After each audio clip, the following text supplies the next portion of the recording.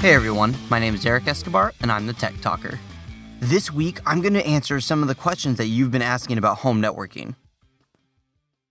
But first, this episode is brought to you by Betterment.com. Do you want to save more and invest for the future, but don't have time to be a full-on investor? Betterment.com helps you build a customized, low-cost portfolio that suits your goals. Thanks to their sophisticated software, Betterment delivers bigger gains than you get on your own by automatically rebalancing and trading, and their fees are the lowest in the industry. By doing less, you get more for your money. Betterment, where life gets better. Learn more at quickanddirtytips.com/offers, where you can sign up to receive a $25 bonus when you make a deposit of $250 or more. I've covered a lot of home networking topics already, such as the difference between a router, hub, and switch, and I've also done a full podcast on how to pick out a router. I highly recommend checking out these episodes if you're looking for more information on setting up your home network, as they lay a good foundation for the topic. And as always, I posted all the links in the show notes of today's episode to the podcast that I just mentioned. Alright, now on to your questions. Question number 1. In what order do I connect my devices? I've received this question quite a bit since my first episode on home networks, so I thought it would be a great starting point. For most residential setups, you connect your cable modem to your router and your router to a switch. That is, if you have one. The order is pretty important due to how all of the equipment works. Your internet comes from a DSL line or coaxial cable from your internet provider. Then your modem converts that signal into an Ethernet port. That Ethernet port then plugs into your router, and your router provides you wireless internet. From there, if you need more physical ports, you'd get a switch. And if you need a larger wireless range, you get a repeater, which I'll talk about later on. Sometimes this configuration is a little bit different because cable companies will provide a device that combines your cable modem and your router into a single device. This would be similar to something like AT&T's U-verse. Okay, the reason for this order really comes down to how internet service providers address your traffic. Residential networks only allow you to have one public IP address. Think of this single IP address as a wall plug. If you needed more plug spots, you would need a power strip. The power strip would convert your single plug into multiple plugs for all of your devices. A router does the job of the power strip, only it divides your internet connection so that all of your devices can communicate with the outside world on a single public address.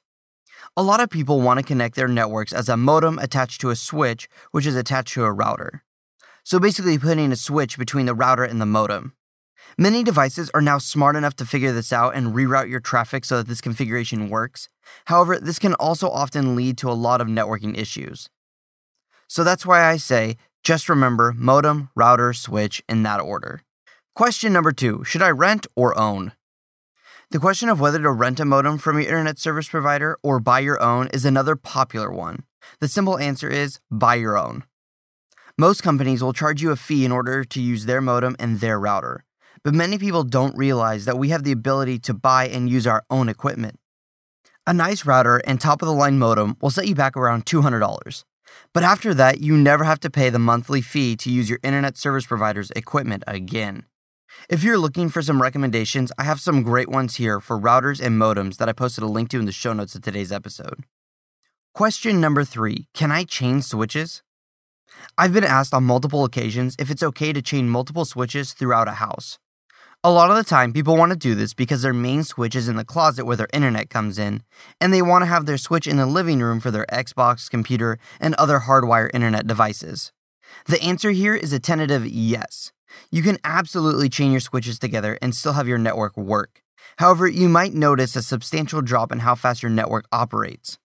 This really has a lot to do with the types of devices you're connecting and the quality of the equipment that you've purchased. Generally, higher grade equipment will be able to deal with the complexity of 2 switches much easier. However, if you're looking for good network performance, I recommend you use a single switch in your home instead of a handful of small switches all daisy-chained together. It also helps troubleshoot any issues your network might be having much more quickly if you had a simpler setup. But first, this episode is brought to you by Betterment.com. Do you want to save more and invest for the future, but don't have time to be a full-on investor? Betterment.com helps you build a customized, low-cost portfolio that suits your goals. Thanks to their sophisticated software, Betterment delivers bigger gains than you get on your own by automatically rebalancing and trading, and their fees are the lowest in the industry. By doing less, you get more for your money. Betterment, where life gets better. Learn more at quickanddirtytips.com/offers, where you can sign up to receive a $25 bonus when you make a deposit of $250 or more. Question number 4. How do I extend my wireless internet? I get this question quite a bit. The answers are varied since each home is laid out in a different way. For starters, see if putting your router in a more central place helps. A lot of times, home users will put their wireless router in an office that's tucked away at one side of the house, which leaves the opposite side of the house pretty far away from the Wi-Fi signal. A simple fix is to move your router to the center of the house so that wireless internet is more evenly distributed. However, there are situations where this isn't possible, due to where the internet comes into your house. For those users, I suggest upgrading your router to something that has a much longer range, such as the Netgear Nighthawk, which I posted a link to in the show notes of today's episode. Generally, this type of router has a solid 100-foot range indoors, which is pretty great seeing as it can go through walls and other obstructions pretty well. Sometimes, though, these simple fixes don't cut it. I've seen users who would like to extend their internet to a basement or barn and can't seem to reach it. Or they can't reach it and they just have a really poor performance on their Wi-Fi signal.